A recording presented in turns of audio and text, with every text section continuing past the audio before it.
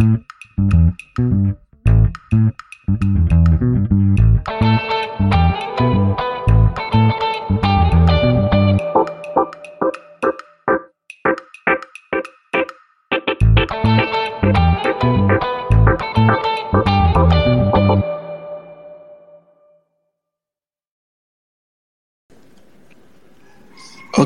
thank you very much for joining us this afternoon for the Change Africa podcast live conversation. We're going to have a very in-depth discussion today about African media and investments with Biola Alabi. I have here with me Daniel, who is going to be my co-host. So Biola Alabi is an African media expert with over 25 years of local and global media experience. She is currently the CEO of Biola Alabi Consulting. She also is the VP of Artica Ventures and serves as the Deputy Chair of the Lagos Angel Network. And she's based in Lagos. She's been working around Nigeria across the broadcast, telecommunications and digital industries for a very long time. She was listed as one of the 20 youngest power women in Africa by Forbes in 2013. She has previously worked with leading brands like DSTV, Africa's pay TV operator, Sesame Street, Big West, Daewoo Motors, amongst others. So Biola obviously is a distinguished individual in the African media space, and we want to go into her life, her perspectives around the space. So thank you very much for joining us, Biola. Thank you so much for having me. Yeah, so I would like to start a conversation on a background note. We know that you started, you have done a lot of things in media, but originally you had an education or background in public health. So the question is, how do you move from public health, which is a quite far trajectory normally, and then zoom that into media? What are the intersections? What were the moments that led you to, make a crossover from that path from public health to media? Thank you for that. It's always so interesting when I have these conversations about public health and media, and this sense that they're so far apart. And I just never see that. I mean, I feel like one of the biggest things about public health is information and getting information to people. And a lot of that is mass information. And so one of my first jobs when I was doing a traineeship as part of my requirements for graduation, I found this opportunity at a hospital, and this hospital wanted to transform the birthing experience for women.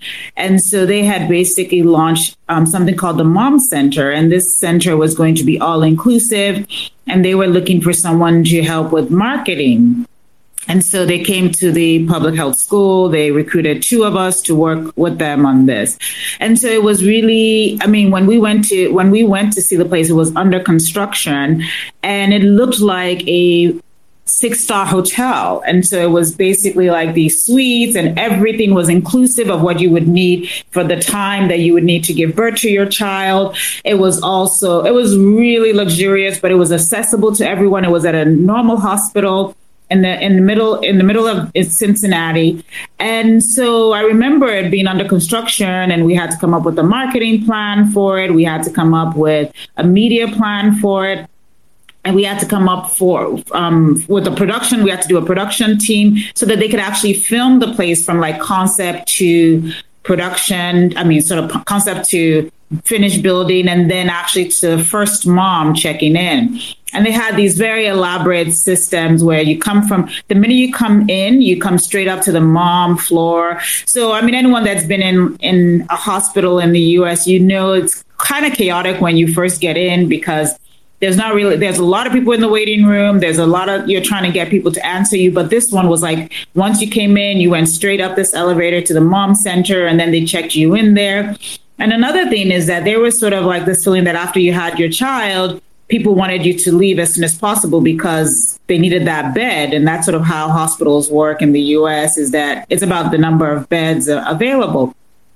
But with the Mom Center, you could stay longer. And so I worked on this whole marketing campaign And I went back to school and finished up my degree with the marketing minor because I enjoyed everything about working on this. So at this intersection of health and information and mass communication and production. So that's sort of how I started to get the sense that I wasn't going to be a purist when it came to public health. Even though I had planned to go to grad school and get a PhD, I had started to get the sense that I wanted to do something different. And also, too, I had still been telling my parents that I was basically doing public health as like a pre-med thing. So I also was coming to the realization that I would have to break the news to them that wasn't going to happen. So I think the Mom Center really showed me that there was so much more you can do with a public health degree. I guess you call yourself a generalist then because that foundation gave you a perspective into the possibilities that could happen in the media. So my question is, would you call yourself now a generalist or a specialist? And then how does the intersection of like knowledge from different fields really help in helping build a successful career? So I would say that I would say I've been a specialist for a very long time, and then now I would say I'm becoming a generalist again as I go into pure investing. I think that yes, I think that it's actually not as simple as just sort of being a generalist or being a specialist. I think some people throughout their lives, these will change. And so sometimes you will be a purist, you'll be a specialist, and sometimes you'll be a generalist. I think also, too, sometimes as you move up in your career, you will have to widen your scope. And so being a generalist sometimes comes in handy. And then sometimes you want to definitely be a specialist. So you want to build enough tools so that you have enough in your toolbox to be a generalist when you need to, and then to be a specialist when you need to. And now I feel like I'm a politician, the way I just answered that. I totally agree with you.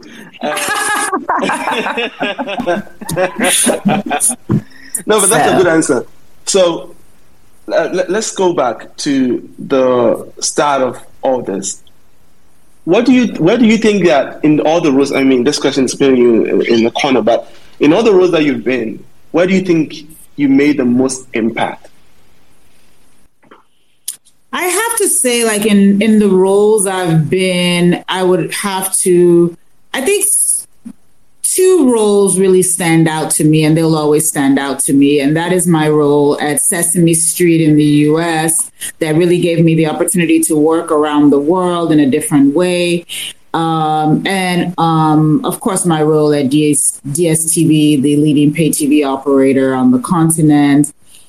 Those two things will be, from a personal perspective, I think those will probably be the most influential roles I've probably had on my career as well, that they've been most influential on my career. Yeah, so let's talk about Sesame Street. What do you feel that you did at Sesame Street in detail? You were working as part of the Africa expansion team. So what particularly do you think that you contributed that, when you reflect on, makes you think that was a very crucial part of your career? So, I mean, working on the Africa team actually came much later. So when I first started there, I actually was recruited to work on a very special project. And that project was a post 9/11 project to help children and parents make sense of what happened on 9/11. And so it was a very specific project that I was thrown into it. Everyone was busy and they just needed someone to come and take this project. There was a big grant that had come in to develop something for children. I had a lot of experience in marketing, and this was going to be my first sort of marketing media project. And children, it was new. And so we started to have conversations with different people in the organization. And I remember the first day that I needed to present my project, I was still quite green. I came up with a name, just sort of like what I thought was a working title for the project. Everyone loved the name. And till today, I think that there are more and more projects that have actually been developed at Sesame Street under that name. And it was something simple. It was like, you can ask. the project was done in Spanish, and it was also done in Mandarin to cater to the lower Manhattan where this incident had happened. And so dealing with multiple languages, having to do a video project in 3 different languages, having to create reading material for parents and children, coloring books. So really having an exposure to media, but also consumer products all in one go. And literally my first day on the job, it was life-changing because I had also, grown up watching Sesame Street. And so to be working there and to be working on such a influential project and also, living in New York during that time and sort of seeing New Yorkers deal with the aftermath of 9/11 and having this opportunity to work on that project. It was really a moment defining project for me, and also seeing how powerful media can be. And so I think that was the number one thing. And then from there, I eventually started working on, once again, health related projects. So that's why sometimes I never feel like I veer too far from public health. And so the second big project I worked on there was dealing with childhood obesity, which was, at that time was, getting to, it was growing and just getting scary in America. And people were talking a lot about that. And so I was able to work on this project with a bank, one of the biggest banks on the Eastern Seaboard. They wanted to come in, they wanted to do something. And so together we worked and created a program called Happy Healthy Children. And we basically did everything from helping parents engage, giving parents toolkits to talk to their children, really helping children understand things around delayed gratification, and then also dealing with the fact that in the same country, there were children that were obese and children that were malnourished. And so how do you address those two extremes? And so really came close to dealing a lot with health professionals, working a lot with researchers, because once again, when you're doing a Sesame Street project, it's based in research, it's based in evidence, and you're doing a lot of engagement with a lot of different people to come up with your final project, which then usually will have a media element, which is a video element. You will normally have a book, so you have to deal with the publishing department. You will have a toy, if you can create a toy to go with it. You will have to have coloring books, so magazines that go with it. And so you have to interface with so many different people to create this one project that then can live on a shelf anywhere. So sometimes it could be part of the home video shelf life. So I had to learn a lot about retail as well. And so just really doing, and then from there, I then started to work and do the same thing for international projects. So once again, developing these standalone projects, but for international projects. And the first one I did was around financial literacy. I did another one around global understanding and interdependency for children. And that's where I then started to do more of my international work. So that project, as part of that project, we did some elements of it in India, some elements of it in Bangladesh, some elements of it in South Africa. And so I was able to start to branch into international. And then I started pitching that I wanted to be an international. I felt much more that the work that needed to be done globally resonated with me, really getting early childhood education and media out to children and families in different countries really was exciting to me. And it gave me an opportunity to go back to places that I had been before, especially in Southeast Asia. And I had gone to Southeast Asia as part of like a post-college work experience that I was doing in Korea. So I was able to go back to Asia a lot. But of course, I really wanted to do something on the continent. And that's when I really started lobbying heavily to bring Sesame Street to the continent. There was a project we had in South Africa. I wanted to expand and build that project out, and I got the opportunity. And so it was a progression of working on different things before I got the opportunity to work on Africa, which was really what I wanted to do all along. But I think it took 6 years to get to that.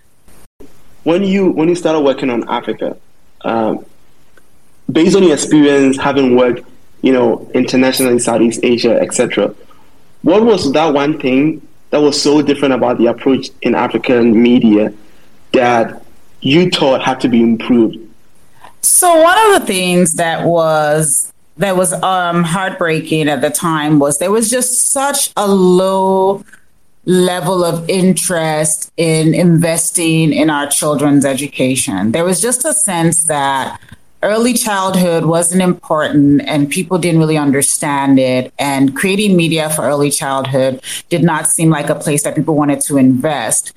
And this is globally. We find this challenge globally. But what's been really exciting and what I loved is that there had been a lot of research done around early childhood education and the return on investment. And it was done by an economist at the University of Chicago. So there was real data to show that there's a return on investment. For every dollar you invest in early childhood education, you get an $18 return on that investment. And I mean, you almost couldn't argue with that once you started telling people about that. So that was something that I really felt like we needed to change. And also education in mother tongue was something that when we would be engaging with officials on the continent, I wanted them to insist on that. And people just would sometimes they would insist on English.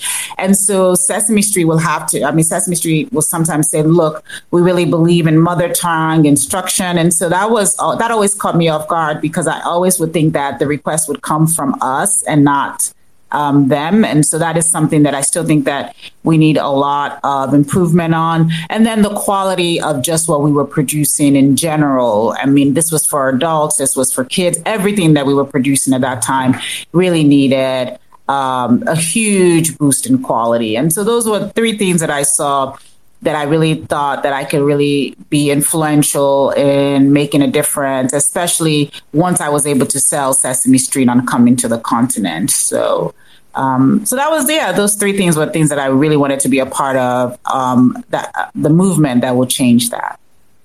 Thank you. But eventually you found success in bringing at least the indigenous languages that previously didn't exist in some of these platforms when you came to DSTV. So how was that process like? Because obviously it means you had it all along, even before you got there.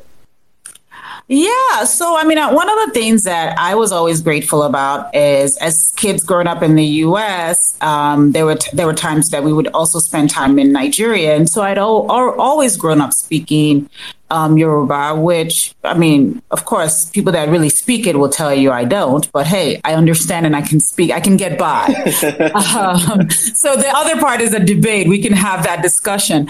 But I always loved the fact that we were able to speak. And then also, too, I mean, when we would go to supermarkets, I mean, even when I was younger, of course, it wasn't cool. But as I got older, it was something that we had that was unique, that we owned. And also, too, like, you know, growing up with other kids in America, and you saw other kids, how they spoke their indigenous language. So for us, it was something I always valued. I always valued that I could speak it. Me and my siblings all speak the language, even the ones that spend less time in Nigeria than I did, or the other way around, because our parents always spoke it to us. And so I always felt that there was huge value, but also my time at Sesame Street very early on, really, I was exposed to so much data about mother tongue instruction. I mean, I didn't know this before I came to Sesame Street, but Sesame Street, they had so much data. And that's why when they do a local co-production, one of the things that you'll find is that they in a place like South Africa, it is in all of the 11 official languages. And that's, once again, something that Sesame Street is insist on. The other thing they also do is Spanish language programming.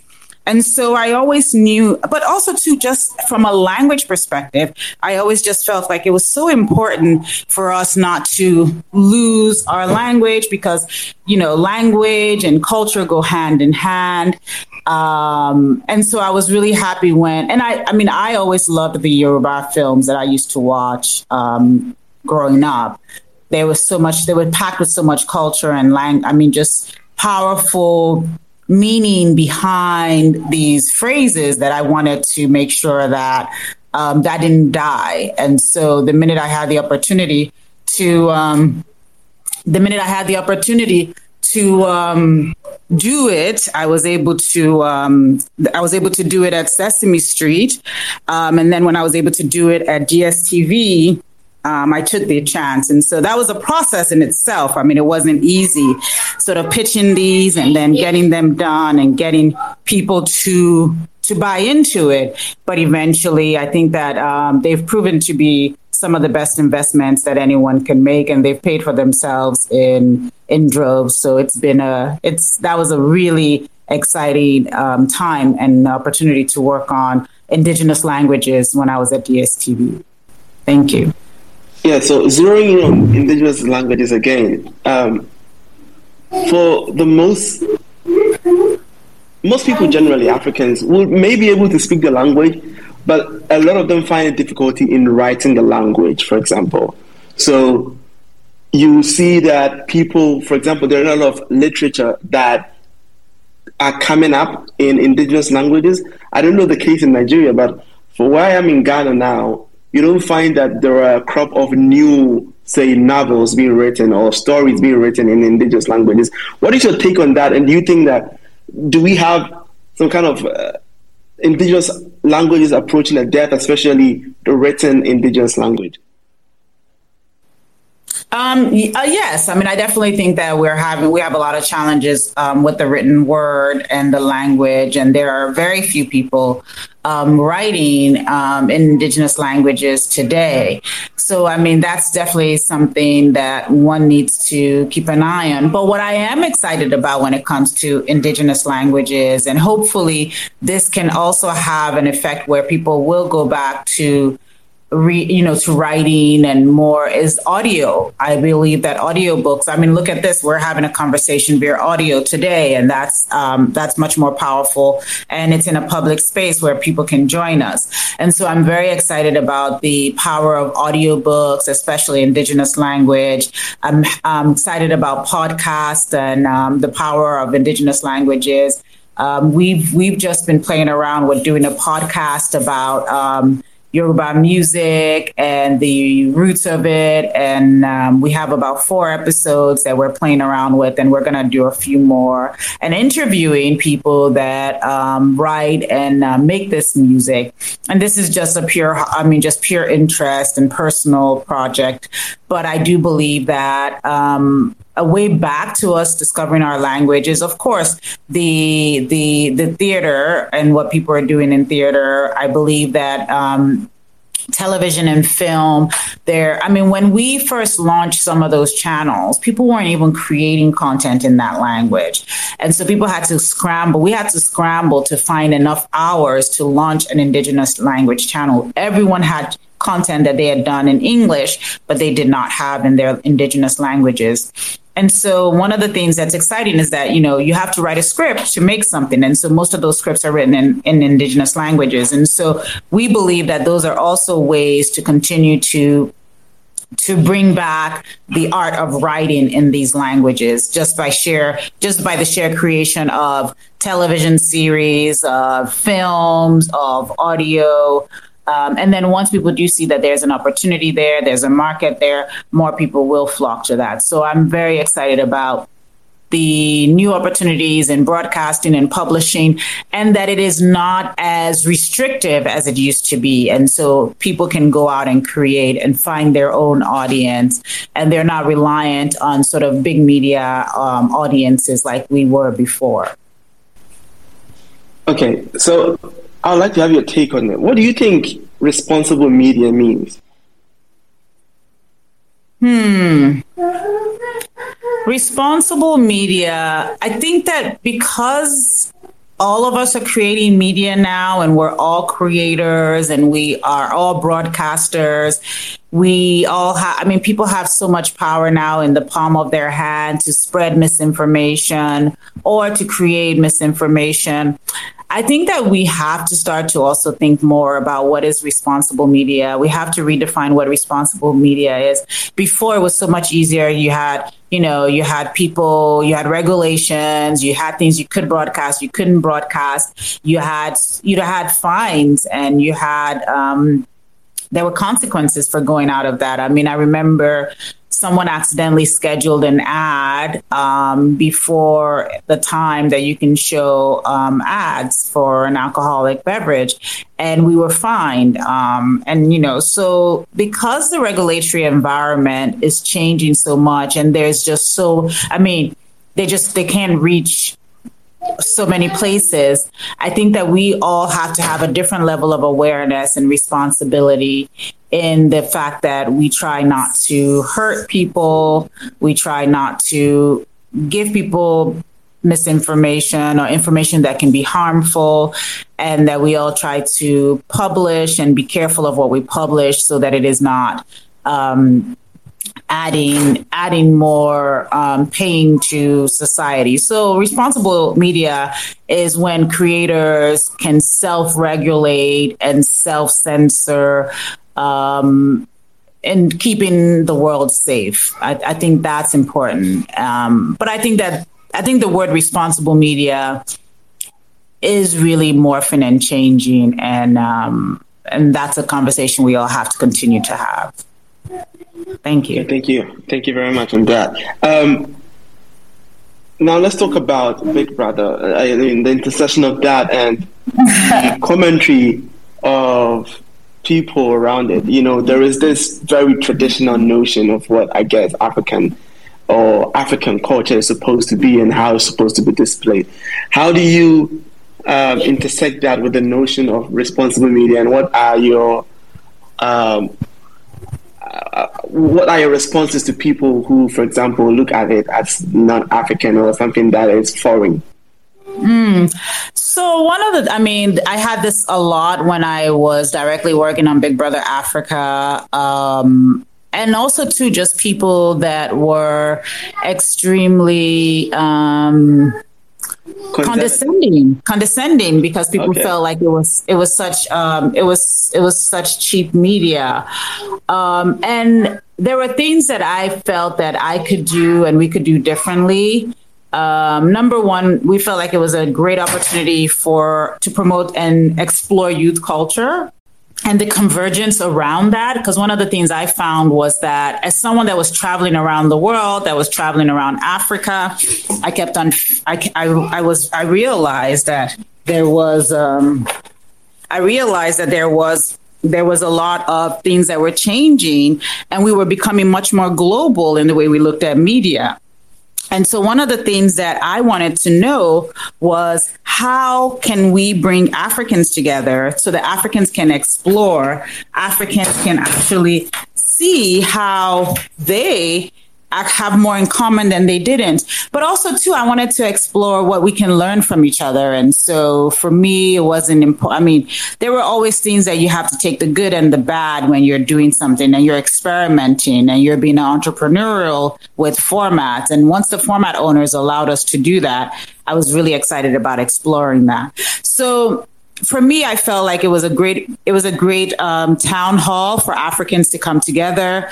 Love it or hate it, you had an opinion about it.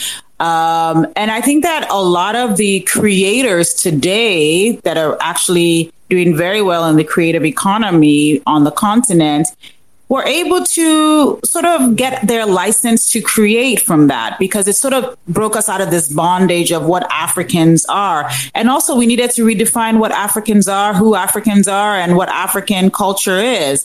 Culture is not static. And that's the conversation I kept on having with people. And we were able to have really important conversations. I mean, there was a situation in which someone slapped someone. And so we were able to have conversations about anger management. We were able to have conversations about gender equity. We were able to have conversations about communicable diseases on the continent. So once again, you can't sort of throw out the child with the bathwater. You have to sort of take the good and the bad, and you have to balance that there could be something good that can come of this. And I think that's what we always tried to do during the time I was there, was that we can create a pure fluffy show, but we could also create a show in which we decide to tackle the challenges that we're facing on the show. I mean, there were times where people were outside our offices because we hadn't had a decision yet on what to do when a male housemate slapped a female housemate. And so we were really trying to do the analysis to see, was this abuse? Was this a fight? What, and how to deal with that and navigate that? And we had to bring in professionals. And I think these things changed the way Africans talked about domestic abuse, talked about gender equity, talked about psychology, because we had to bring a psychologist into the house. They had to work with the different housemates, the people that were trauma. These were, I mean, some, and that's what I say to people, like, the challenge we have is that our languages sometimes don't have these words. And so we need to continue to create the words in our languages to describe what we're feeling. And I just felt like this was an opportunity to open some of those conversations. Thank you. I'm particularly passionate about the deficit in our language in addressing trauma and mental health, because it seems that is something that goes across a lot of African languages, because we don't culturally and historically, we've not confronted some of these issues. Now that these issues have become so prevalent and part of our lives, we find it difficult to have language to describe, to characterize them. And I feel like that's a great conclusion to that question. Obviously, the responsibility of media personnel have been discussed, but I want to talk about the leadership that media, the how media can basically influence leadership. And when people like you who have worked in media for a very long time think about leadership, how do you see the contribution of media to leadership, and how do you control the narrative so that it favors a certain, view of leadership or view of opportunity in building a new narrative in any space, around elections, around public opinion, etc.? So I'll give you an example of what media can do and how media can change the way we see ourselves and our position in the world. So when I started talking about African media and I started to showcase what we were creating, a lot of people were extremely, they wanted to disconnect and disaggregate from things like Nollywood. There was a huge sense from people that Nollywood did not represent them. And one of the things I told people is that if you look at the history of Toyota did not become Toyota overnight. If you look at the history of Hollywood did not become Hollywood overnight. If you look at Disney, I love studying brands and the origins of brands, and I've spent time studying these and the journey and the history of these brands. And so I felt like we were building something really important in Nollywood, and that people, you didn't have to like it, but it was important to recognize that it was powerful. And Nollywood started to really engage and talk about a lot of things that we didn't talk about. But what it did was give Nigerians a different voice and a different place in the world. At that time, there was such a negative tone in the perception of Nigerians. And then to have this cultural export that is being consumed around the continent, that is influencing language, that is influencing the way Africans see themselves. I remember going to the Masai Mara and people finding out that we were from Nigeria. And they were like, do you know this person? Do you know that person? And my friend at the time was like, yeah, I would love to say I don't, but my friend here knows all those people you're talking about. And for the rest of my trip, I think my level of who I was got escalated. And the rest of the trip was this first class treatment. And it was because we were building something until today. And I think that's the power of narratives and changing the narratives. And I think when we think about leadership and how we change the narrative around leadership on the continent, unfortunately today, because of the type of leadership we have, leadership thinks of media as part of a propaganda machine. But that's changing. And that's why you see leaders around the continent banning social media, because they don't have any control over it. And it is changing the way you lead. It is changing the way people see things. It is changing what you can hide and what you can and can't hide. And I think these are the beginning. These are things that are going to change the way we think and look at media forever, and leadership on the continent. I also think that I would love to see more leaders be brave and lead in public and actually use media as part of their engagement with people. But I think people are afraid. I think that there's still a lot of hangups that media works for them. And you'll see how people navigate media. You'll see how people navigate the interactions with journalists. And I think those are the things that still have to change. I think that we have to figure out a way to make leaders accountable. But that's only going to happen when you start to see leaders that are leading in public. And that's coming. That is coming. People are going to show you more of what they're doing, and that's going to be transformative. But you're seeing this happen globally. Leaders are confused by how to use these new transparent tools. And I think that's what media does. It makes things transparent. It brings transparency to the process. And so I'm looking forward to see how more people use media and self-broadcasting platforms like this to tell us what they're doing, and how we also use it to change the narrative and bring a sense of pride back to who we are as people. Thank you. So Nollywood is, getting a lot of attention, global attention, deservingly now. I mean, the truth is that even, say, 2 decades ago, Nollywood still was a big industry, but players like Netflix, they are putting the movies and the media that we are creating on the global platform. Some of the movies are trending, and almost everyone in the world is watching that. What do you think is the difference between the Nollywood of, say, 10, 15 years ago and what is happening now? So, I think that one of the biggest difference about the Nollywood of then and the Nollywood of now is the quality. I think the quality of our stories are getting better every day. The practitioners in the industry are getting better every day. The narratives are being stretched. We're also trying to see where we can go with our stories. But the biggest thing is that we now love and own our own stories. And I think that once you love who you are, the world has to love you. And I think that before, Nollywood was doing what it was doing, but the public didn't know if they wanted to love Nollywood. And that confusion created some confusion in Nollywood, because Nollywood is also trying to say, why wouldn't you love me?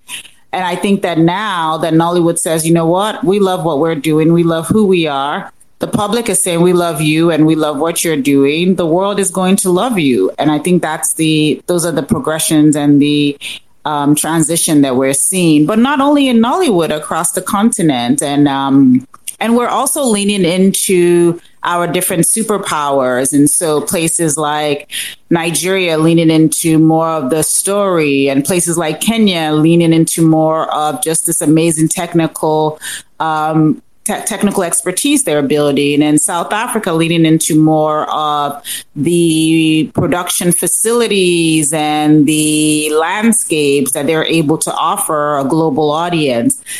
Films can only show from this time to this time. There was so many restrictions. As a foreigner living there, you could barely watch a film, an American film, or a film that wasn't dubbed in Korean and had English subtitles. It was always funny. Like, I remember watching The Wedding Singer. It was dubbed in Korean with English subtitles.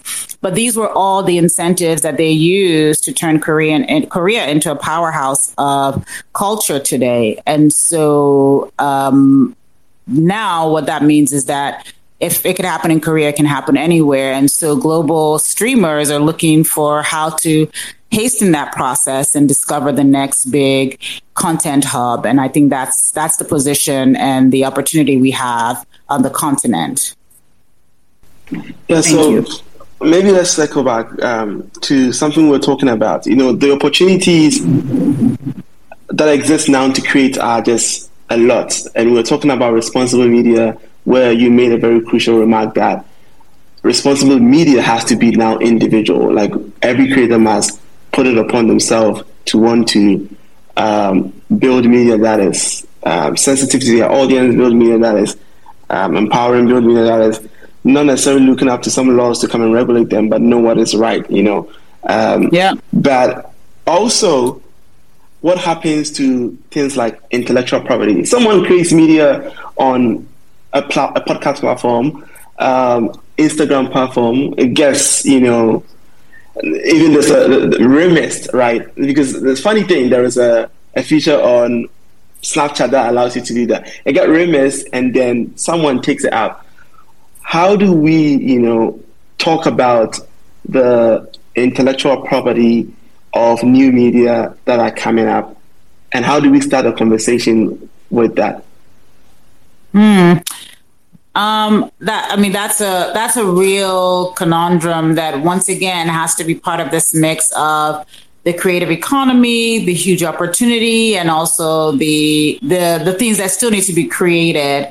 And that is really around protecting the things you create, and also even figuring out what is original and what is not, because we also have so many different influences today. We also have to think differently about intellectual property and what is an original creation and what is an amalgamation of all the different influences you've had and you've made it into something new, and how do you own that? I think that there's a lot of different technologies that are coming up that will be able to plug into simple places and into just different platforms to help you retain your intellectual property. But that's coming. I've seen some people have pitched me some. I'm excited about these things. I'm excited, of course, about blockchain, because once again, this is a way for people to track and continue to get paid, and royalties. Royalties were one of the toughest things to track and pay, even on big platforms. And there's always conflict, and there's always been disputes about that. And I think that technology is going to really eradicate a lot of those misconceptions. But I think also, too, part of being responsible is being a responsible creator and being a responsible consumer, so that we also are making sure that we're giving people their due, and people are able to live off what they're creating and able to protect it and able to own it for a for a lifetime, or for as long as they want to. And so even the intellectual property laws are being reviewed, and I think that that's all part of culture and the evolution, and the fact that we're not stagnant and we're constantly changing as we embrace new technology, as we embrace new ways of broadcasting, as we embrace new ways of consuming content, that we also continue to also make sure that there's a responsible discussion happening on the back end of that. Thank you.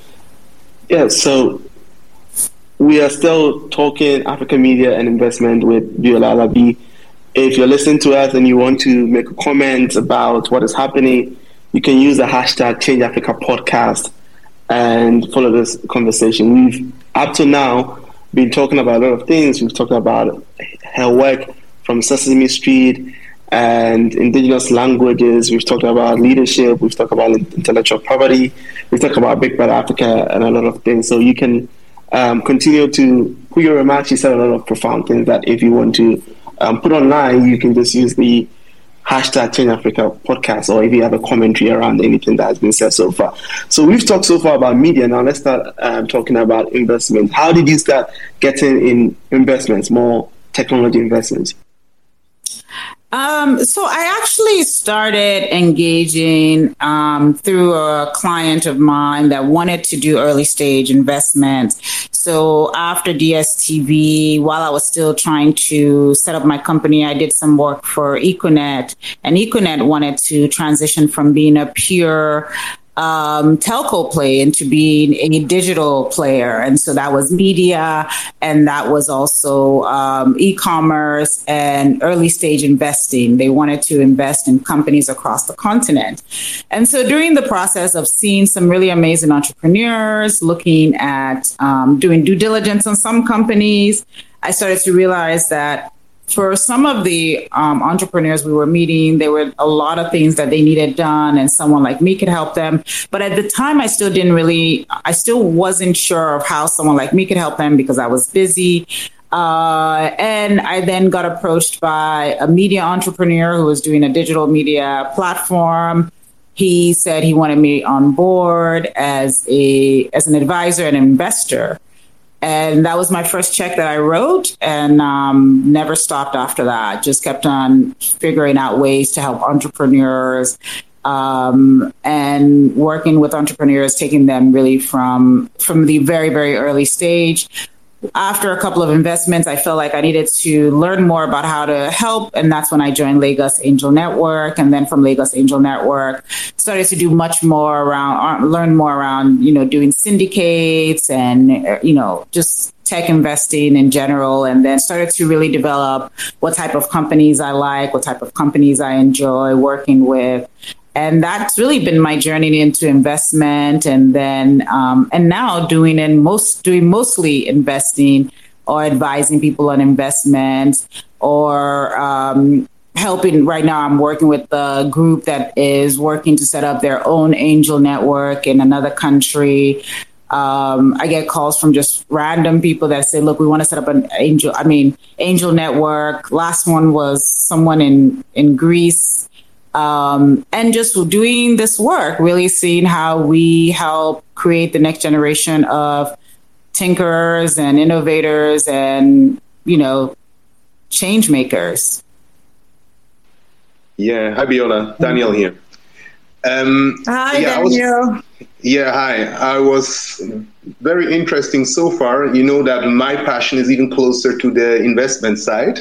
So I have a question for you in terms of how you utilize your expertise in media now on the investment side, like both, for instance, maybe if there is a component or where you use media and maybe your profile for deal flow, and then maybe also on the operational side of the startups, whether there are aspects of how you come in even with that particular expertise, and then maybe otherwise what else it helps you in general, like the media expertise. Sure. So, I think that a lot of the intuition and a lot of the challenge that you as an entrepreneur have is that's what they need from you, an investor. So one of the things I found is if I put my media hat on, as a media person, you're looking for a few things. You're looking to build an enduring television channel, for example. To build an enduring television channel, you need a certain number of hits. Not everything you put on is going to be a hit, but you need a certain number of hit shows. So you're constantly talking to creators. People are constantly pitching you their ideas, and you're always trying to make a decision to say which one of these will work. I remember I had a buyer once that I used to work with. And one of the things about this buyer was the fact that she can always pick a winner. She went to a market once, and we were at a market once looking at different shows. There were two shows that people were pitching, and sometimes you only have a budget to buy one. And it was ER and Chicago Hope. And what you're trying to do is create what we call appointment viewing. You want people to come back to your channel at the same time, every day, every week. Of course, that's all gone with streaming. But back then, back in the day, that's what you're trying to create so that you can have advertisers, you can have subscribers. You're really trying to create that. And so you want a show that is going to hold people for a very long time. And so in trying to make the decision between Chicago Hope and ER, you had to figure out which one was going to have the best longevity. And she picked ER.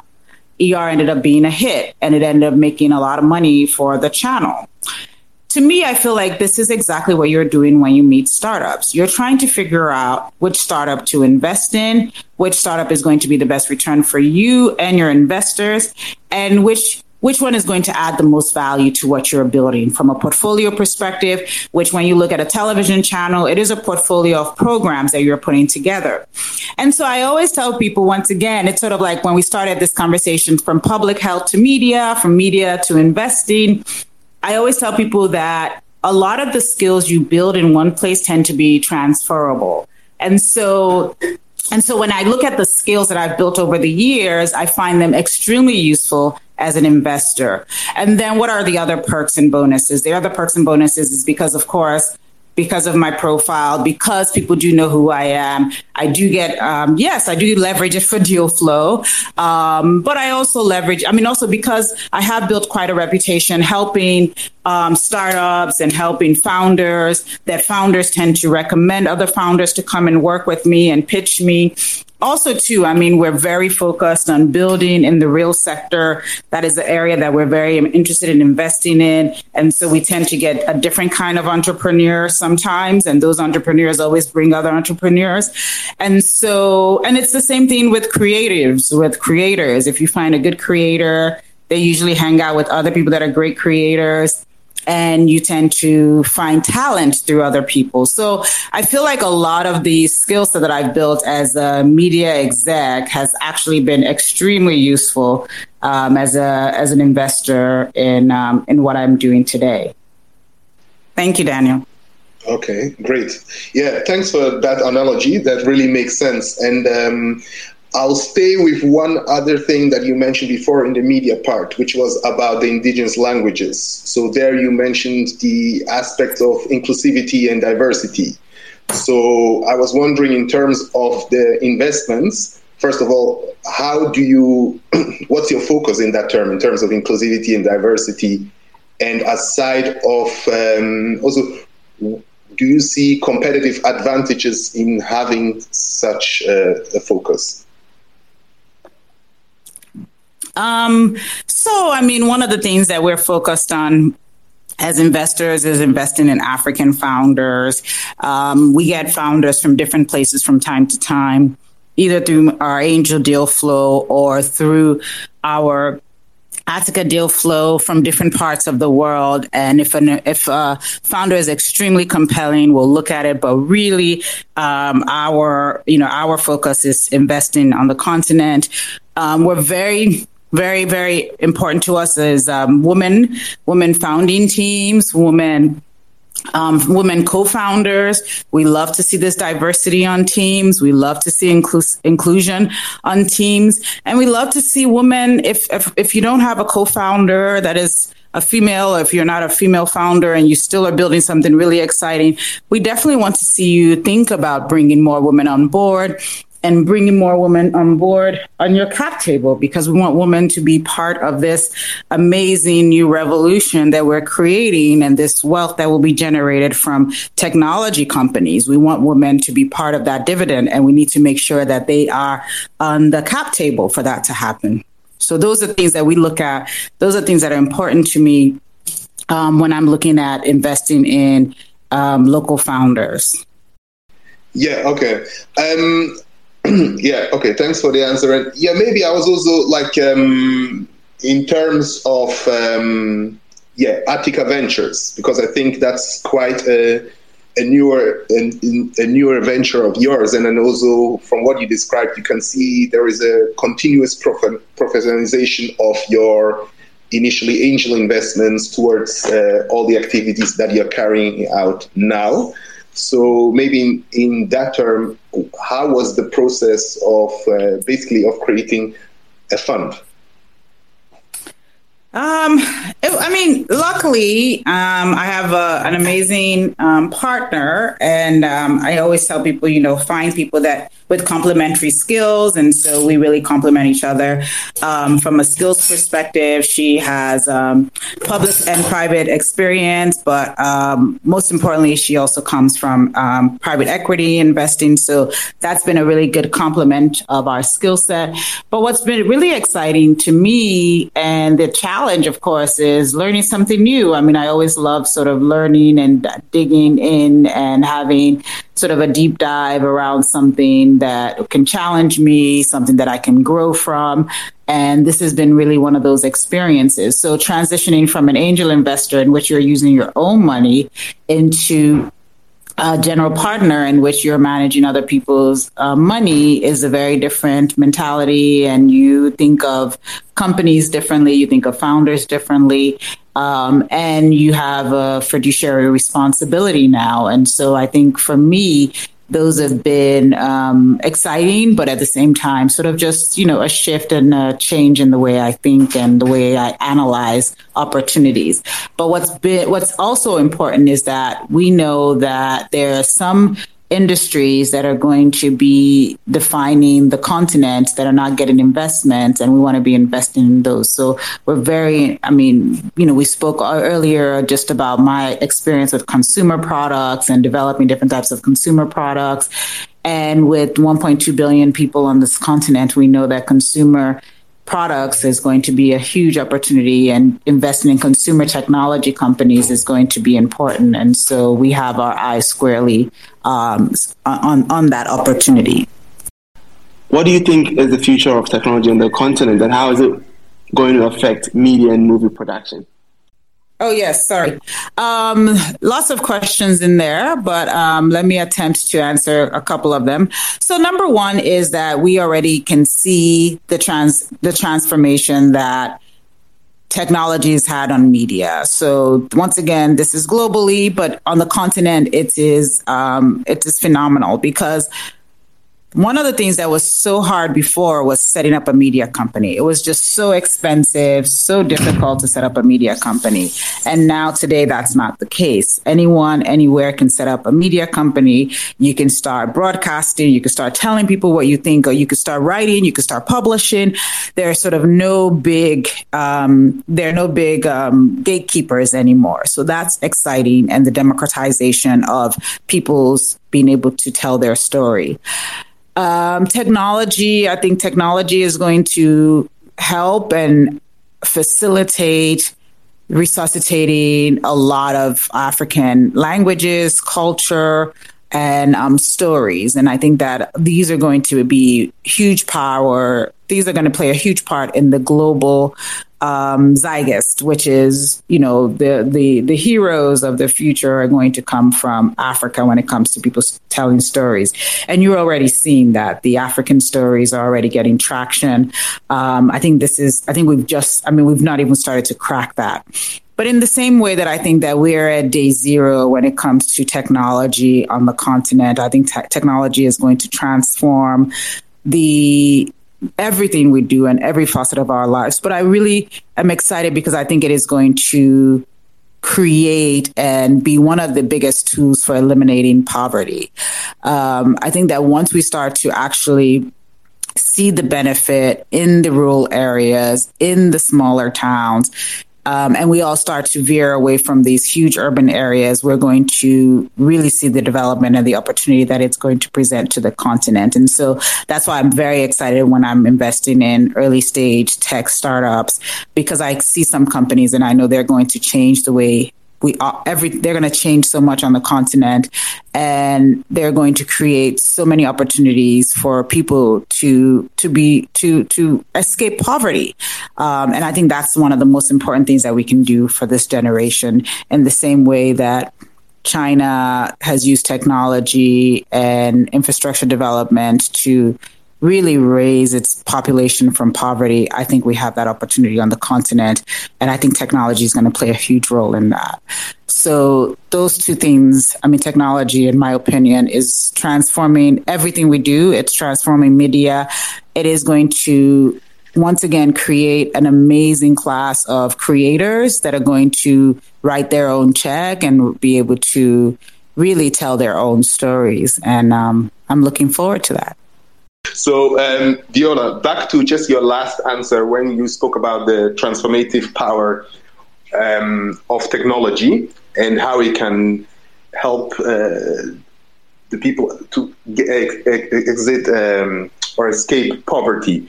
So my question to you, looking at the demographic in Africa in general, but then especially in Nigeria, I always go back to the statistics when they say that by 2035, like more than half of the population entering into working age will be from Africa. And then you look at both the African and the Nigerian context, and you realize that these people are already born. So my question is, as you invest in these tech companies and build these tech companies, for them to grow to the kind of companies that, let's say, we see, for instance, in the US that employ 50, 100,000 plus and more workers, where are, aside, of course, it being global companies, but still, what do we need to do to train, not just to have the founders and the entrepreneurs, but also really have to have that broad workforce that can be employed by those potential future tech giants? Thank you. I think that this is a question that we're all grappling with and we all struggle with. And we all know that today we don't have the infrastructure to educate and train people. And so we know that there also has to be a lot of innovation around how we develop the skills for the next generation of people. And some of those are just basic skills so that they can adopt technology and they can be part of this transformative opportunity.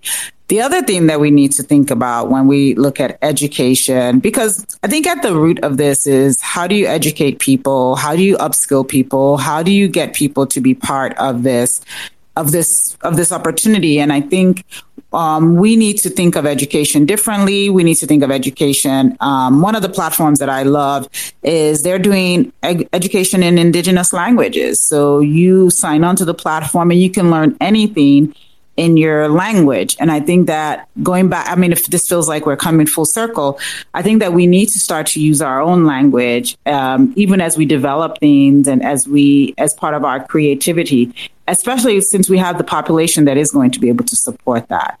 So I think that once again, we all need to continue to have conversations around how and what it is that we need to build that can actually employ huge amounts of people. We need to figure out solutions to our food crisis. We have a food crisis on the continent. That is going to provide a huge opportunity for people, but not in the current form of how government is doing it. And so I think the solution is going to come from the private sector. And you can already see that in some of the companies that are pitching. They're using technology to solve some of those problems. Health is going to be a huge part of that because people have to be healthy for them to be able to actually contribute. And so I think that there are going to be some sectors that are going to stand out in leading this transformation. But how do we get people onto those platforms? How do we educate them? How do we empower them? How do we get people to create more things? I think that's an ongoing conversation that we all have to continue to have with each other, but also that Africa has to continue to have with itself. So that's how I see that solution. Thank you. Okay. Lawal Bakari, you can unmute yourself so we take the last question from you. Thank you very much. Thank you, Biola, for another opportunity to hear from you. I just want to get into the mind of a young creator who probably is somewhere listening right now or would listen to this podcast. In order not to overstretch, what are the first three things that they may consider if they hope to get investments down the line? What are the key things that you feel they should consider or start doing now? Maybe 3, for example. I hope the question is clear. Thank you. Yes, it is, Lawal. Thank you. It's always good to hear from you. Thank you for joining us. I think that if you are a creative somewhere sitting out there, I think the thing that you want to do is start doing things, start creating things, let people see the things you're creating. It's always, I mean, of course, it's always great to be able to get investment right away, but people want to see something to be able to invest in you. So if you're writing, try to, continue writing and try to see if you can get people to buy what you're selling. People don't care how many people are buying. People want to see that you've been able to convince people to actually buy something from you. And I think that's also part of what I'm looking at when I'm looking at investors. There is a company that just pitched us. They're creating content. They're broadcasting. They're creating content using their friends and their phones, and they're broadcasting that content on YouTube. And they showed us the viewership that they already are garnering and this is all organic, just using what they have, and they're trying to raise money. And right there, you can see that this is a team of very young people that are creating, and they're going to create with or without you as an investor. And you want to see those type of things in a team, that this is a team that are going to go out there and build things. If you come on the journey, you're the lucky one. And I think that's what investors are looking for sometimes. People that no matter what, they transcend and they continue to just build. And people want to see that persistence. I hope that's how, so continue to build, put it on platforms where people can see and you can share. And, with or without investors, you're going to go on your journey. Investors will be lucky to come on that journey with you. And that's the attitude you have to have. Okay. Viola, any last words? I think, one of the things for me that I see every day is I see amazing people making amazing things. There's so many things you want to invest in. I wish I had more money to invest in things. But what always still stands out to me are the people that continue to just do what they do. There's a young lady. I loved everything she was doing. I wished I had liquidity at the time to invest. I didn't. But, she wrote her script. She acted and casted her friends in it and directed it. And the other day she just sent me a teaser and a trailer. And during this process, I was able to see partnerships that I can help her with. When you see people really going out there to make something different, to tell a different narrative, a different story, if you have money, you will invest. If you don't have money, you try to figure out a way to help them. And so I think what you want to do is be that person that people want to add value to what you're building.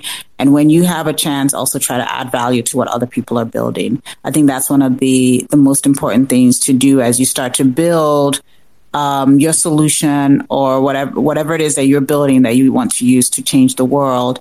Make sure that along the way, you're adding value to what other people are doing, and constantly associate and find people that can add value to what you're doing. But I want to say thank you guys for having me. This has been a fun evening, and just sharing and talking about two of the things I'm passionate about when it comes to Africa, which is media and our narratives, our stories, and investing in the future. So thank you for having me. I had a great time. Thank you very much for joining us too, Viola. So this has been the Change Africa podcast, Twitter live space conversation with myself, Isaac Kojo-Denwabwa, and I'm here with my co-host, Daniel. We have these conversations, we've had a lot of them with some amazing African leaders who are really at the helm of the African transformation that we all want to see. Today we have had Viola Alabi, who is an astute media personnel, builder, and investor. And we have had you as our audience, and we thank you very much for making time to join us. Hopefully you follow us and you follow the podcast, and we'll continue to have these conversations that will contribute to building Africa. Thank you for joining us.